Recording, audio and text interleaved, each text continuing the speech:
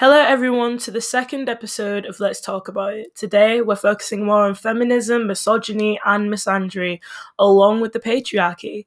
Now, due to audio/technical issues, I will have to be doing some overview on my views, and I will also be clarifying my views before entering the topics. First of all, I'm a feminist, and I'm anti-patriarchy. I am more spiritual than Christian/organized religion. Sarah, the anti-feminist millennial on Instagram, is pro-patriarchy, pro-life, and a Christian. I am interviewing her on a lot of things, including some of those choices. Before we delve into these topics, I will be clarifying what I said, as there's a strange clicking sound whenever I speak, but I don't want to get rid of the authenticity of her take/views, so this will be done differently, unfortunately. Let's get right into it. The first question I asked was why she hated feminism and why she was against feminism. This was her response. But my top two, I would say that the first reason I really have is that I used to be a feminist. I totally understand where you're coming from. I understand the movement more than I would say most anti-feminists, maybe, because I was once a part of it. But I really believe that feminism within Western civilization, at least modern day feminism within Western civilization, is less about equality and is more about being a victim and about blaming other people for, particularly men, for your problems.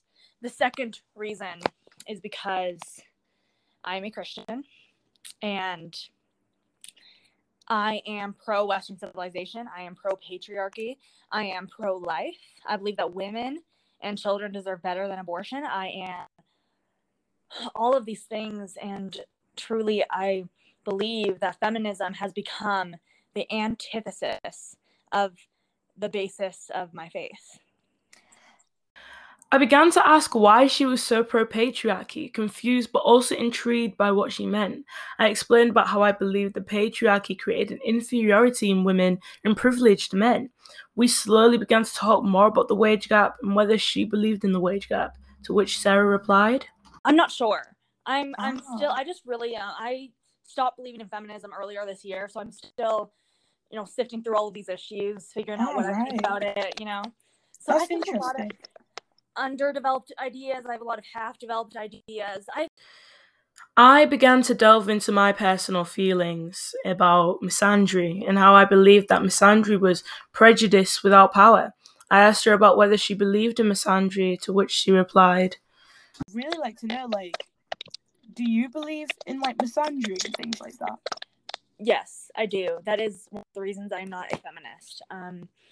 I remember just a quick story, is that when I was beginning to float away from feminism, when I still considered myself a feminist, but when I started to begin my journey of floating away from the movement, I was debating I go to a very non-traditional high school, and so they open up the dialogue about politics and religion, and they encourage us to talk about it. And it's not like you have forced to believe on you, but they encourage you to talk about it, and they're okay with you openly talking about it and discussing different beliefs. It's truly great. But I was debating with a teacher of mine who was a feminist, and I stopped believing in certain things that I used to believe, like how the patriarchy is just the worst thing in the world and needs to be dismantled. I stopped believing that. Yes, it has its flaws. I will concede on that. And yes, it's not perfect, and I understand where you're coming from on it, but, I stopped believing a bunch of things. And I was talking to this teacher of mine who's far-left feminist, and she said, we were talking about Christianity and how Christianity affects feminism and all that. And she said, who wrote the Bible? And I said, well, God inspired the Bible because it's scripture that all scripture is God-breathed, but men, they are the ones that read the Bible. And she was like, that's right, men. They're the ones that wrote the Bible, and that's why you can't trust Christianity. And that seems so trivial and small. But for me, that was this moment of when something clicked in my brain, and I thought, maybe this movement has become more bitter than empowering, and maybe this isn't something I really want to be associated with. I really believe that feminism now, not all feminists, and I hate to make a generalization, but I really believe it has been sort of built on, or at least the second wave and the third wave have been built on bitterness and anger, Yeah, definitely. So after We drifted into the Bible, and I began to question the Bible about how the Bible talks about wives and submitting to their husbands. She replied, saying, And actually, I believe that the men, and I really want to point out that I understand the misconception. It took me a while to understand that. I get it. It is a valid concern. It's a very valid concern. But what he's saying is he's not saying submit, like be a doormat, not stand up for yourself. That's not what he's saying. He's saying respect your husbands, but he also puts a bigger burden on the husband, and he says, husbands. I mean, people who say wives submit your husbands, most of the time they leave out the husbands love your wives as Christ loved his church. And if husbands are to love their wives as Christ loved the church, then they are to lay their bodies down and lay their lives down for their wives. It is a greater burden on the man. And submission does not equate abuse, right? Oh, okay. That's interesting. I totally understand it. You know, that's a common misconception, and I used to have troubles with those scriptures, but yeah. I explained about how I believe the Bible is very subjective, and I believe the Bible couldn't be trusted as some of the scriptures were taking to fit a certain narrative/ideal, and how I believe that the same Bible used to keep slaves and captured is the same Bible encouraging peace and love, and how confusing it was to me. Sarah tried to explain this to me as best as possible. With me, I might say something that's incorrect about the scriptures, so please just have grace with me while I try to explain this the best I can, because it's very convoluted and it's a very valid concern. Yeah. Is that, first off, Jesus did say, well, first of all, I just want to say that the Bible is perfect. Scripture is infallible because it is God-breathed and God is perfect. Yeah, okay. Human beings, we fell in the garden and we are sinful. So we are not very smart. And so we have perverted everything that God has made, right? Like you can't make mud ugly, right? Mud was always ugly. But you can't pervert what's good. I mean, you can't pervert what's bad. You can only pervert what's good. So if the scripture is not good, then you couldn't pervert it. Oh, okay. Right? So and Jesus himself, yes, he says that I will give you peace beyond peace that this world cannot give you. Peace that is completely unable to be understood in this world. But I did not come to bring peace. I came to cause division, because the truth is divisive, right? Jesus did not preach love, love, love. Yes, he preached love your neighbor, but he spoke the truth, and the truth isn't nice. You know what I mean? Like nice and kind are different. We then moved on to the next topic regarding the Kill All Men movement. I personally explained how some of them are very funny, to which she agreed. I explained how women in everyday society have to deal with these social injustices and the patriarchy as well. I explained although the Kill All Men movement was a harsh rebuttal, it shows the consequence of women feeling inferior, and I further explained how if men get sad and butthurt by 3 simple words, they are only getting a taste of what some women experience every day. And I also explained how Kill All Men will never really happen, and how it's a joke. And I asked her opinion, to which she replied with thoughts about it. I would say that if you want people to listen, then you need to take a different approach, right? And, you know, sometimes it's inconvenient to have to find a better way to talk about things, a better way to talk about these issues. But, you know, making a hashtag trend that is, you know, hashtag Kill All Men, that's not what's going to listen. You're going to turn a lot of people away from it. And so I think the way you say something matters, right? You know, the way you say something matters. And it's really, it doesn't, feminism, which I don't think it is, but it might be some amazing movement that is doing wonderful things nowadays. I think it did do amazing things. I don't think it does anymore, but it might be. But if your cover girls or your, I don't know, faces of feminism are saying things like Kill All Men, people are going to turn away, because what's on the inside is going to be, people are going to not want to check out what is on the inside when they look at what's on the outside. You know? Yeah. Mm-hmm. It's really interesting. Yeah, but I've seen a few of those. I can't remember what they said, but I chuckled at them. They were a little bit silly. I began to explain how I thought the statement was slowly being normalized, to which Sarah replied, scary it's been normalized, but okay. It's scary that it's getting normalized. I soon explained how I believe that Sarah isn't against the feminism per se, but against the media perceiving feminism. She then talked about how the Women's March was one of the reasons why she is no longer a feminist. I didn't know what the Women's March was, so I asked her to kindly explain, and which she did. In America, it's basically, well, I tend to believe that the pro-life march is more pro-woman than the March for Life. I mean, the March for Life, the pro-life march, seems to be more pro-woman and pro-family than the actual Women's March because, and not because it's pro-life versus pro-choice, but it's because of the way the march takes place and the interactions that happen at this march, right? Like, there were some pro-life women a few years ago who showed up to the Women's March because they're like, yeah, we think women are better than abortion. Let's go show this. Let's go march for women, right? And so they took the pro-life signs and they're not trying to instigate. They're just marching for women, what we believe to be best for women, And they were harassed. Their signs were broken by these radical, crazy feminists. There was a female Trump supporter who went to the Women's March and her hair was lit on fire. There was a female reporter that went to ask people questions about feminism and about why they were there and why they believed in feminism. And a male feminist hit her in the face. Right? Oh, wow. Like, it is increasingly violent. And the more I learn about it, it doesn't even seem to be pro-woman more than it's about being a leftist, about hating Trump. I then asked her if she was pro-Trump, to which she said, Always Trump, never Trump, just always, just a little bit sometimes. I explained to her how many feminists claim that you cannot be a feminist and be pro-life at the same time, and I asked her if she believes that this is true. She replied, saying, Rid of all sayings. Do you think that's true? No. I then replied saying how if we got rid of abortion laws per se, this wouldn't mean that abortion is stopped, and is rather mean that abortion is done illegally and unhygienically.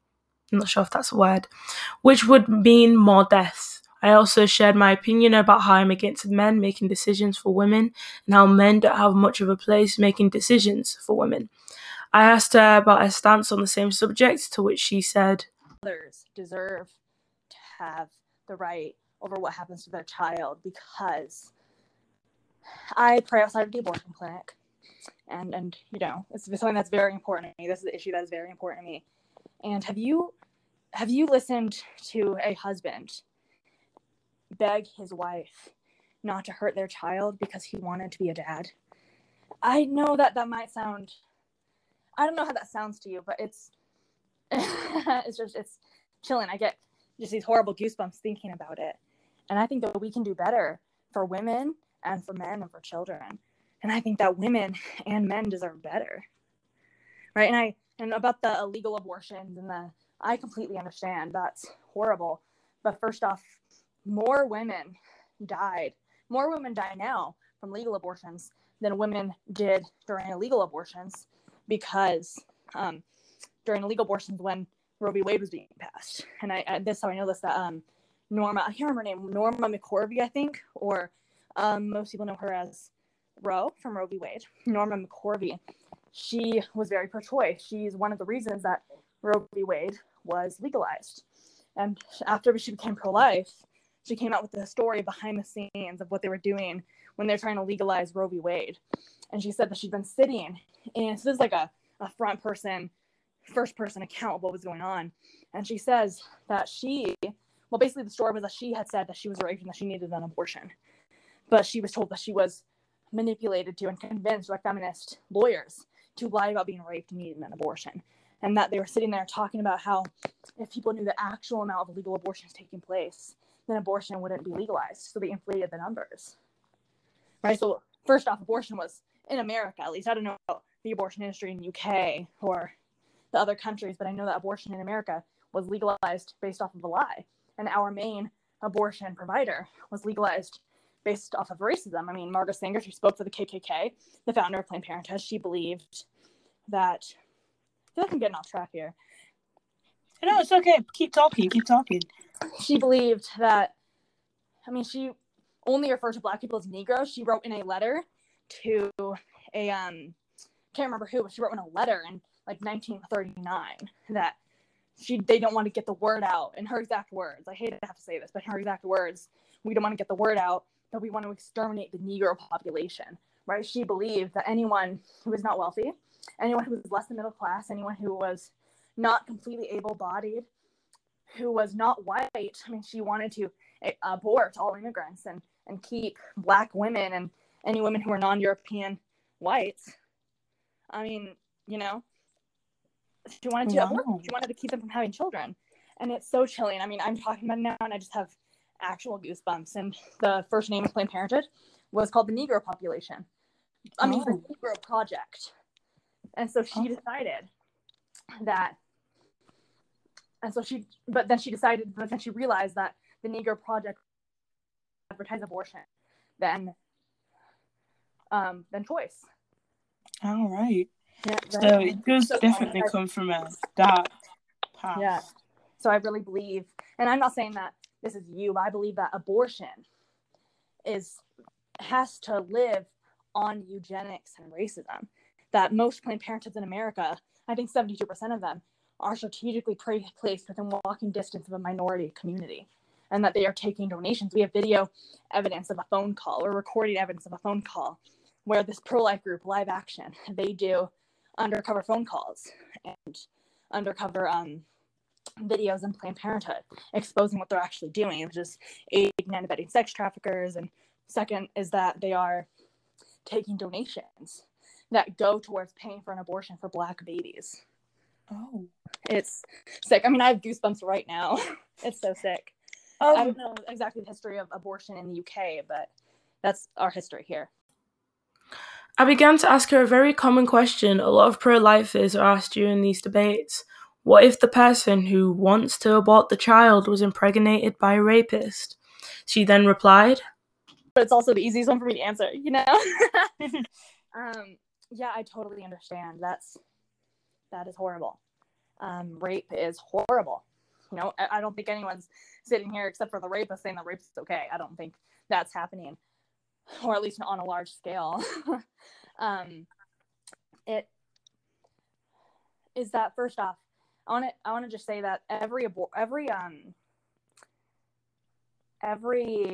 justification or every argument for abortion can be applied to born people, and it can be applied to fully grown individuals. But first off, I believe, and this is just me, that is a case for eugenics. That you wouldn't kill a 5-year-old who's conceived in rape, right? That's just, and that the way you are conceived doesn't determine your value. First off. Second, and now we talk a lot about the baby, but right now I want to talk about the mother. That the mother has already experienced something so traumatic, and the mother deserves to be protected. I mean, she deserves to be protected from the first assault, and she deserves to be protected. She and her child deserve to be protected from the second assault, which is the assault of abortion, right? And it's a proven fact that women experience post-abortive syndrome. And so it's not unraping her. It doesn't get rid of the memory of her rape. It doesn't get rid of the but it commits a second act of violence on her. And she deserves better. Oh, okay. Right? And I mean, abortion, it doesn't fix these societal issues that we have. It doesn't fix the foster care system. I've heard that brought up a lot in the topic of abortion. It doesn't fix, women getting raped. It doesn't offer these women therapy, but it does hurt them more. And they deserve so much better. It doesn't get her out of that abusive relationship. It doesn't fix her financial problems, but it does hurt her and her child. I then explained how I believe that the value of life is added the moment you experience life itself, and Sarah agreed on this to some degree. I explained how I thought an unborn child how can an unborn child miss something they've never experienced, and how if a person hasn't experienced what it's like to make friends and relationships and be in this world, it isn't really a life, and how I believe that these experiences contribute more to life than life itself. Sarah replied, agree on some level that experiences and relationships with people adds value to life, but it does not make life itself valuable. Yeah. Right? And first off, it is a scientific fact. And I'll be debating abortion, and they'll say, well, you believe life begins at conception, but it's not a belief that life begins at conception. It's an acknowledgement that life begins at conception. Mm-hmm. And life, well, what makes somebody valuable?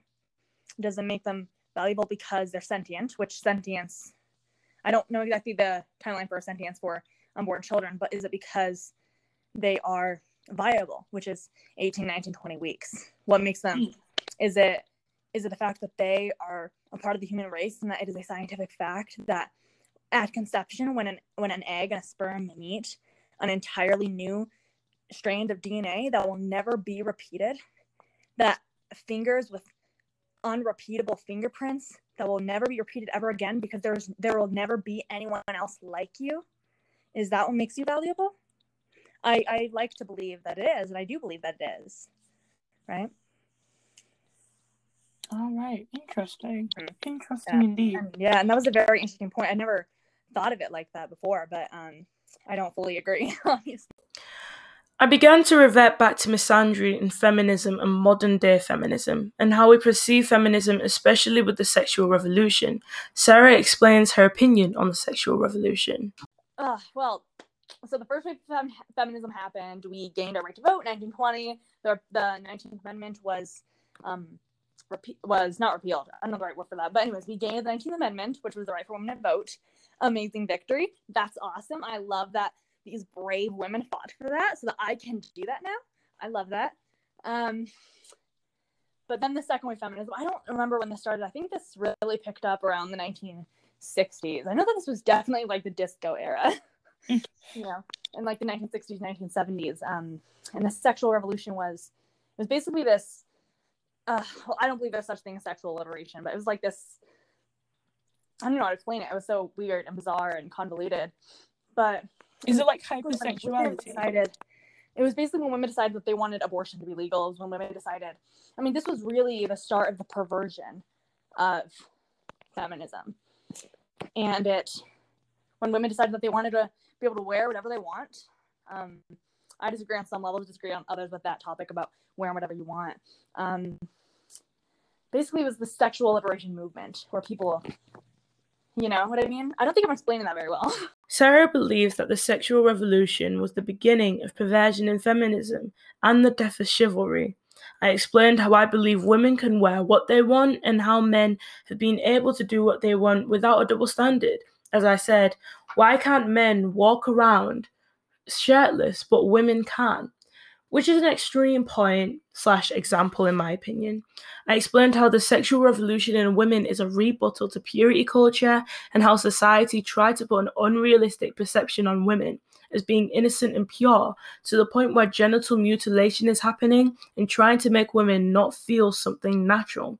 I explained how sexual liberation in women is reclamation to something that was once lost and something that is still trying to be found.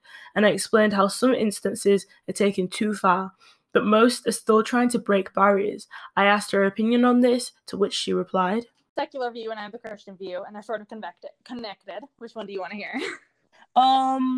Let's hear both. Okay, so the Christian view, yes, in the beginning of time when Adam and Eve were created, Adam and Eve were naked. Because the human body is good.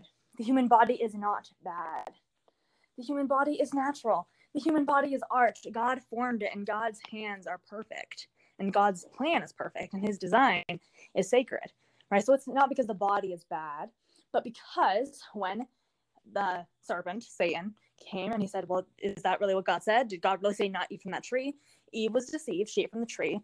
Adam was not deceived. He did eat. He still ate the fruit. This whole issue about whether or not, it's this whole other conversation about the fall of man. It's very convoluted and interesting. But then they were ashamed, right? Adam and Eve were ashamed, and so they covered their body, right? The first thing they did was they tried to sew leaves together and cover themselves. And then God came through the garden and he said, where are you guys? I can't find you, which he obviously knew where they were. He's all knowing. But what he was really saying is, why are you hiding from me? I want to spend time with you, right? And he came forward and God was angry.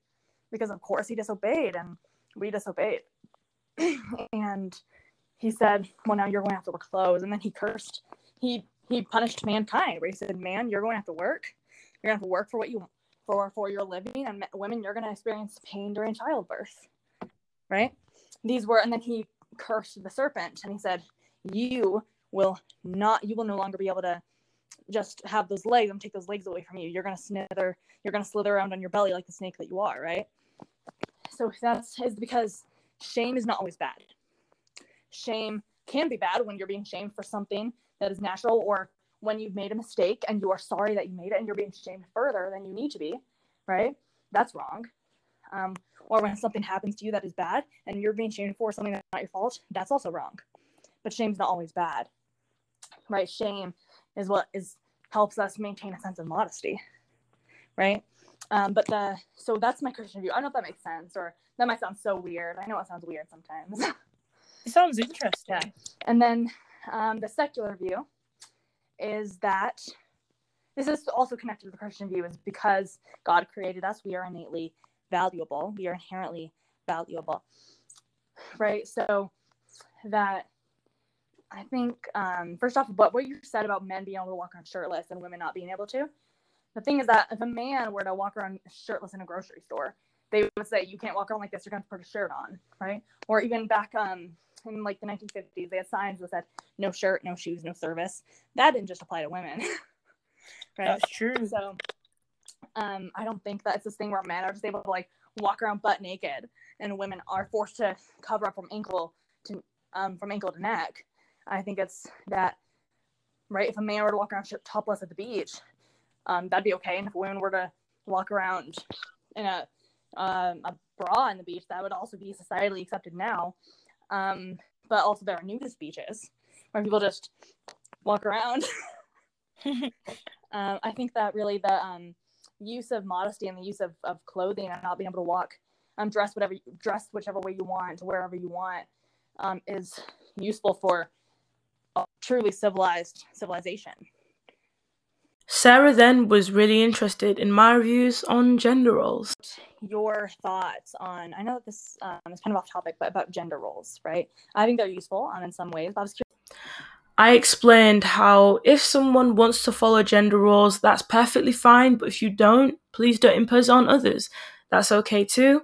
And how a lot of things are changing in today's society, and how lines are being blurred, and how society is relishing in not having labels, and how it's interesting, and how there's no separation without labels, making us become one body, and how we just become people.